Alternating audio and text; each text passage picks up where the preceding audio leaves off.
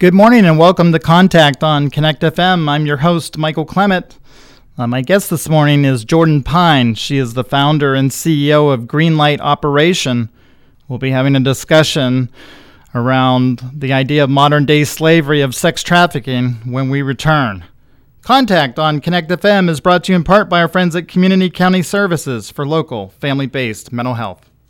Each day in Pennsylvania, there's at least 15,000 children taken from their homes due to abuse or neglect. Foster parents provide homes to these needy children. Lifespan Family Services trains, supports, and compensates foster parents to address this problem. Call Lifespan Family Services today at 375-1314 or drop in at the Du Bois Mall or at Lane Avenue in Punxsutawney. Lifespan Family Services, helping people help children every day. 375-1314. Welcome back to Contact on Connect FM. I'm your host, Michael Clement. I'm really excited to have this conversation this morning. It's about a very serious issue going on, not just around the world, our nation, but right here in Pennsylvania. I have Jordan Pine, who is the CEO and founder of Greenlight Operation. Good morning, Jordan. Thank you for joining us. Good morning. Thank you so much for having me. Yes, we're grateful for your time and just want to reflect on something that caught my attention back in April. It seemed like on April 8th, a 15-year-old girl goes to an NBA game in Dallas, Texas. Unfortunately, she was kidnapped, went missing for about 10 days. Fortunately, she was found, sadly and tragically, alive, but in a hotel room in Oklahoma. She was found by Texas Counter Trafficking Initiative, a group that goes looking for children who've been exploited and missing. This can happen anywhere, right? Yeah, this can absolutely happen anywhere. In fact, in Pennsylvania, we rank 12th in the nation for most reported cases of human trafficking. And those sporting events are just one avenue in which people are exploited, but we see it in cities, we see it in rural communities as familial trafficking. Family members, your relatives, are one of the top traffickers, as statistics are showing, with 42% of traffic victims in the most recent National Human Trafficking Hotline report. 42% exploited a relative. So it can happen in small towns, it can happen in big cities, and especially here in Pennsylvania. Yes, I think people get the idea that this only happens somewhere else, or, we've all seen the movie Taken. Not necessarily always like that, right? Even though the example I gave was more of a Taken situation, this can happen anywhere, and sadly and tragically does happen. And these small communities may or may not be equipped to deal with that, but you started Greenlight Operation, Jordan. Can you tell us about why you started and who is Jordan Pine? Absolutely. So we started Greenlight Operation as a result of a community event we hosted in 2017. This event drew out probably 250 individuals as we were working to raise awareness about human trafficking. But after this event, we realized that it needs to go beyond just one day a year and saying, all right, we're all aware of trafficking, but the big question then is, what do we do next? And the response, from this event was great. People wanting to get involved, and community members, ordinary people saying, we want to see change and we can do better. And as we started to assess the region and what resources are available in our state, we very quickly realized that aftercare services to survivors of trafficking, they're limited. In fact, as far as shelters and housing goes, less than half of victims of human trafficking even have access, simply because there are not enough beds available. And so as we were assessing these needs and seeing that more needs to be done, these ordinary people decided that we were going to get trained on this issue and we were going to make a difference. And so that is truly what sparked Greenlight Operation, and very much a grassroots effort that caught on very quickly. Yes, and so I know the answer to my next question, but can you explain to our listeners how you came up with the name? Yes, so with Greenlight Operation, we decided that we were on a mission to turn red light districts into green light districts. And I know on air we don't have a visual, but if you pull up a heat map of human trafficking in Pennsylvania, you'll see red dots all over the state. And really our heart and our desire is to see those red dots which signify areas where there are high concentrations of trafficking. Our desire is to see those neutralized, to turn green, and we want to see, again, those red light districts turn to green light districts. So yeah, that's what sparked our name. Yes, and so, yeah, I wish we could see that map. I'm sure it's quite fascinating. I have not seen it, but I'll definitely be looking that up after this. You kind of gave us some statistics. Can you kind of go over some of those again and just kind of give us like facts and figures on sex trafficking in PA, and maybe kind of dig into that and like tell us who's being trafficked, what ages they are, and again, where it's happening. It's not just the big cities. It's easy to imagine prostitution or something of that manner in big cities, but it's actually all over the place, right? It is, it absolutely is, especially nowadays with so much of life being online. We're seeing more and more people as a result of the pandemic being exploited through online measures and recruited online. So people that are maybe, falling for ads that are, advertising some job that, frankly, if it feels too good to be true, it probably is.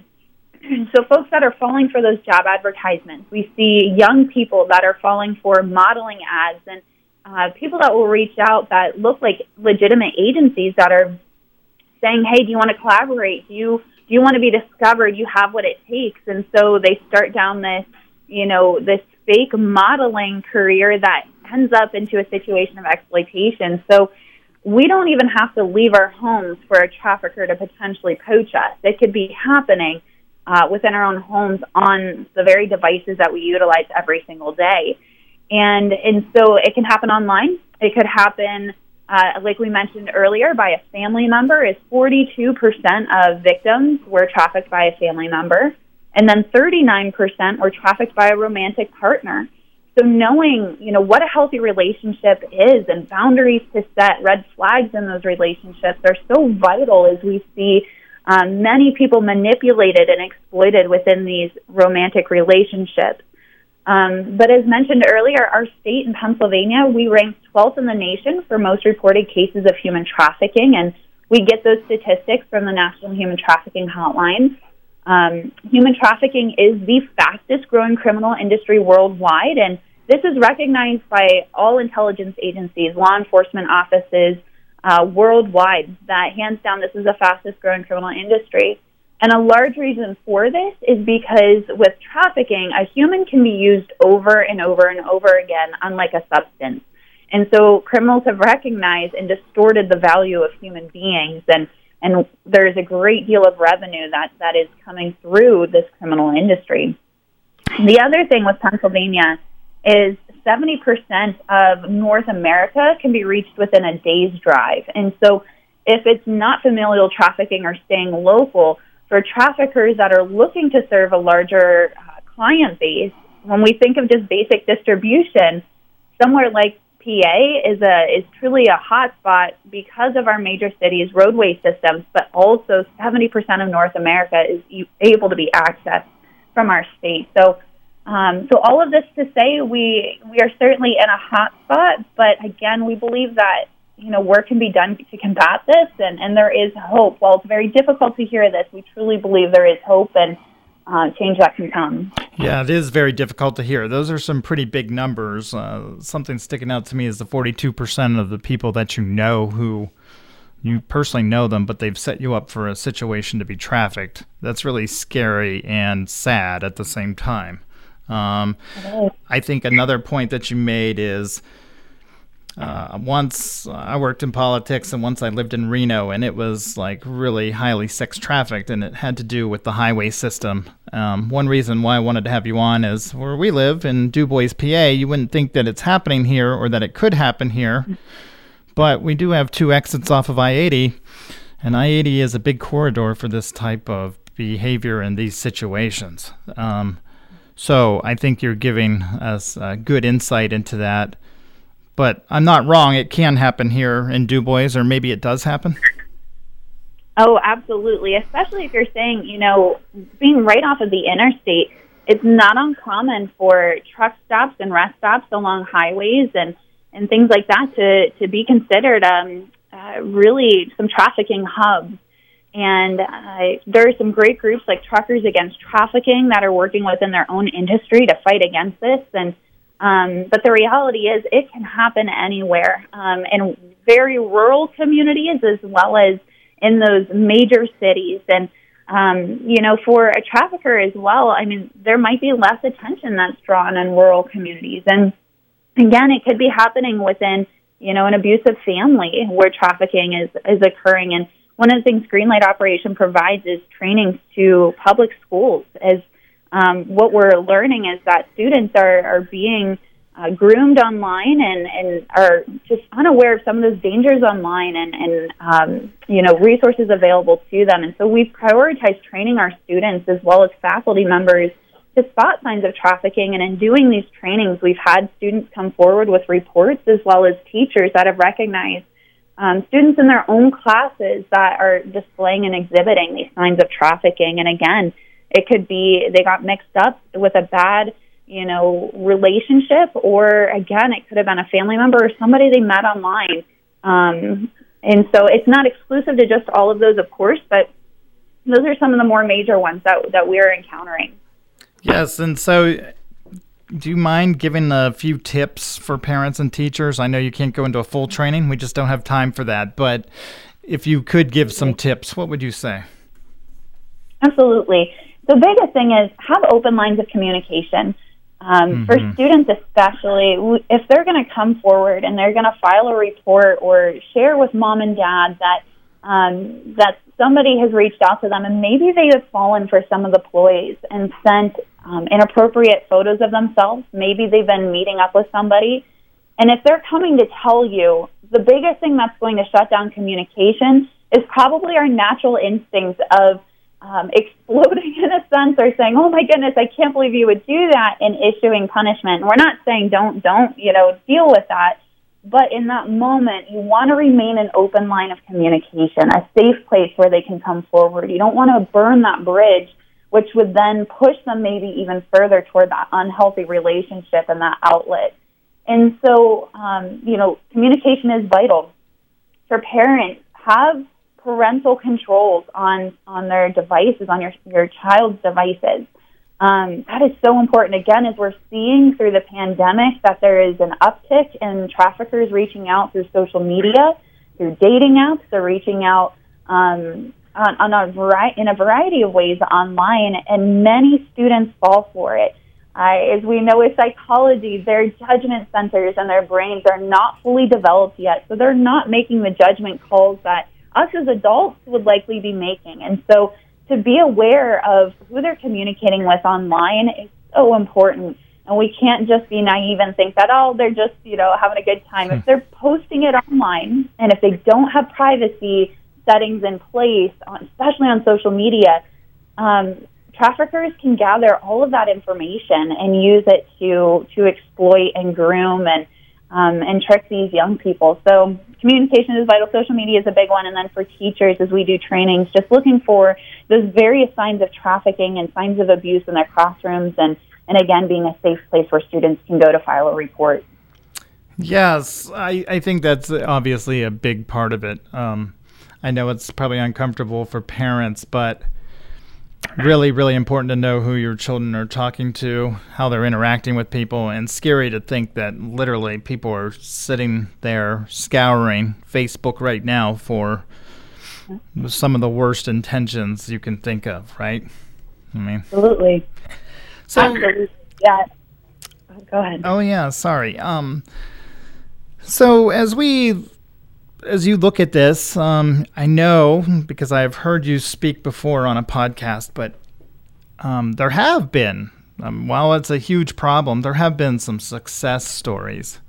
And one of them has to deal with training. But before I go into that, because it was tied to the story, it seems like here in Pennsylvania and around the nation that illicit massage parlors are popping up everywhere. And I think part of the problem is they're also very legitimate places to go have a massage or a spa. How do you tell the difference, and how should we maybe go about combating that? But it seems like those are some big places for this. Oh, they certainly are.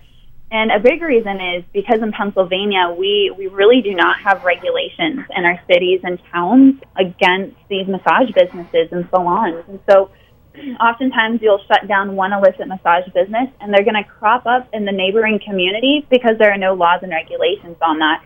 So at a very local level, that is a great way to be involved in helping stop these sort of businesses and really looking into them in ways that we can tell if it is a legitimate massage business or a salon. Is there heavy camera usage all throughout the salon?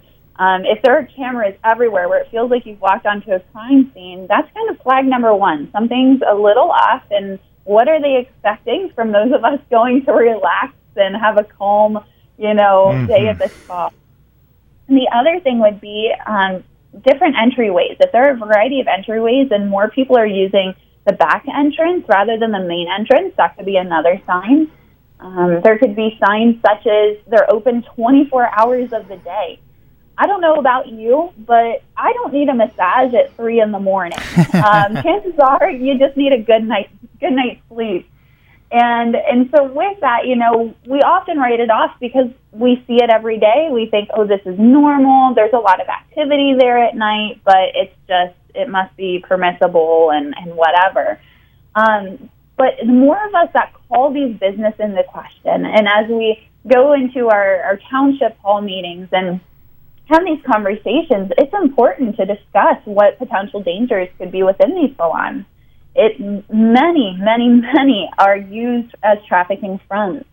And one of the success stories that we experienced was actually training a law enforcement officer who was really on his own curious about learning more on trafficking and wanting to get involved in the fight against trafficking. And so Greenlight Operation, we provide consultations with our police. And so we did a consult with this gentleman, and we're just so encouraged by his eagerness and willingness to get involved. And after our training, he recognized that in their township there was a business just like this, a massage business that had come in that really seemed to be sketchy. And so they followed some of the protocols we had recommended, and sure enough, a couple of weeks later, which we don't always get to hear the success stories. Sometimes it's you do a training or a consult and you don't hear anything. But in this situation, we were so grateful. This officer reached back out to us and said, Jordan, you're not going to believe it. We went in, we found that not only was this an illicit massage business and a trafficking front, but we were able to rescue those that were being trafficked out of this. But then we also found that this massage business was also linked to a ring all throughout Pennsylvania going up through New York State, and other busts were able to occur and rescues were able to take place simply because one officer knew more about trafficking than he did the day before, and he did something about it. And that's the key for us with anybody who's receiving education on trafficking is we can all be incredibly educated on the issue, but if we're not willing to do anything with that education, it's useless.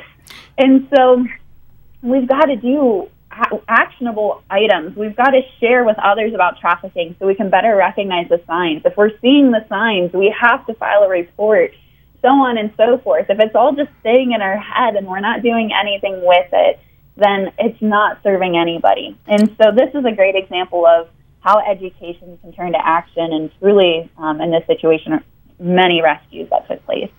Yes, and I want to follow that up with a question for you, and I know it's a difficult one. It means that, let's say you own a building and you rent to one of these businesses. Do you think they have some sort of responsibility to, for lack of better words, police who's renting from them? These places pop up in, small plaza areas, things of that nature. Somebody owns that building, and somebody... I'm not saying, because it's a fine line, right? Because, if Jordan opens a business, it's her right to do that. But at the same time, the person renting the building has rights too. But do they play a role in that? Yeah, so the question is if these landlords renting out to these businesses to be held responsible. Is that the question? Yes. Yeah, I think all in all, we need to be aware. And so I think there is a level of due diligence that needs to be done of who are we conducting business with, whether it's renting out a facility or it's, even us as consumer purchasing items from unethical supply chains. Are we buying from brands that knowingly use sweatshops? Are we buying and purchasing supplies from, places that we just know unethical practices are taking place? Money talks. Right. This industry exists because of supply and demand. So I think it's easy, in the sense landlords, yes, should be responsible, but us as consumers, are we consuming pornography that could be playing into trafficking? Are we going to the strip clubs where individuals are often trafficked out of? Are we, partaking in just, a variety of things that makes us then a consumer in the industry that is causing that demand? Right. All very important. All very important and something for us to think about. We're going to take a quick break, Jordan, but when we return, we'll follow up with you. Contact on Connect FM is brought to you in part by our friends at Lifespan Family Services, located in the Du Bois Mall for local adoption and foster care services. Hi folks, are you having problems with your child at home? Is their behavior a problem? Are you at your wit's end? If so, call us for more information. Community County Services. We provide family-based mental health. Call for information at 371-8066. We work to help you keep your family together in a healthy way. Community County Services, 371-8066. Welcome back to Contact on Connect FM. We're having a great conversation with Jordan Pine, CEO and founder of Greenlight Operation. We have about 3 minutes left. I know this is a big topic. We've had great conversation.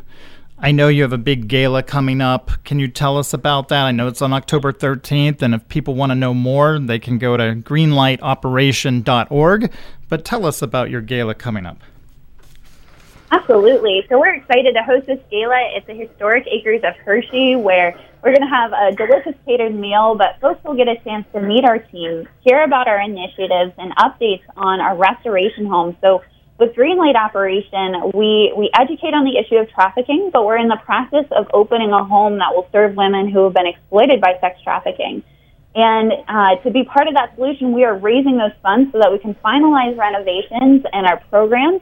And so folks and attendees will get a chance to hear those updates as well as hear from a survivor who went through human trafficking, and she will share some of her testimony as well as ways that each of us can better serve survivors and be aware of their stories so that we can truly take a survivor-informed approach, because it's the survivors we're serving. And so it'll be a great chance, again, to meet the team, hear from a survivor, and then have a delicious meal. And that is on October 13th at the Historic Acres of Hershey.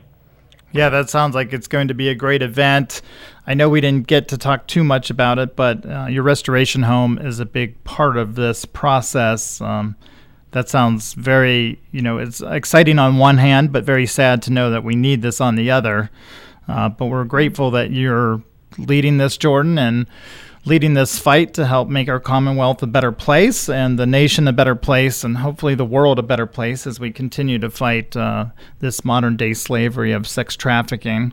I do want to thank you for coming on, Jordan. But any last thought for us before we let you go? Yeah, thank you so much for having me today. If anyone would like to sign up for our newsletter for more information, our website is greenlightoperation.org, where you can sign up for that newsletter. You can follow us on social media. Great ways to stay in touch to see what all we are doing and maybe ways you can get involved. Perfect, and we'll get that information out to our listeners as well. Thank you, Jordan. I hope you have a wonderful day, and I hope the listeners of Contact will join me next week as I have Sam Malika on. The Sandy Township Supervisor will be joining me next week for a great conversation on consolidation. Have a wonderful day.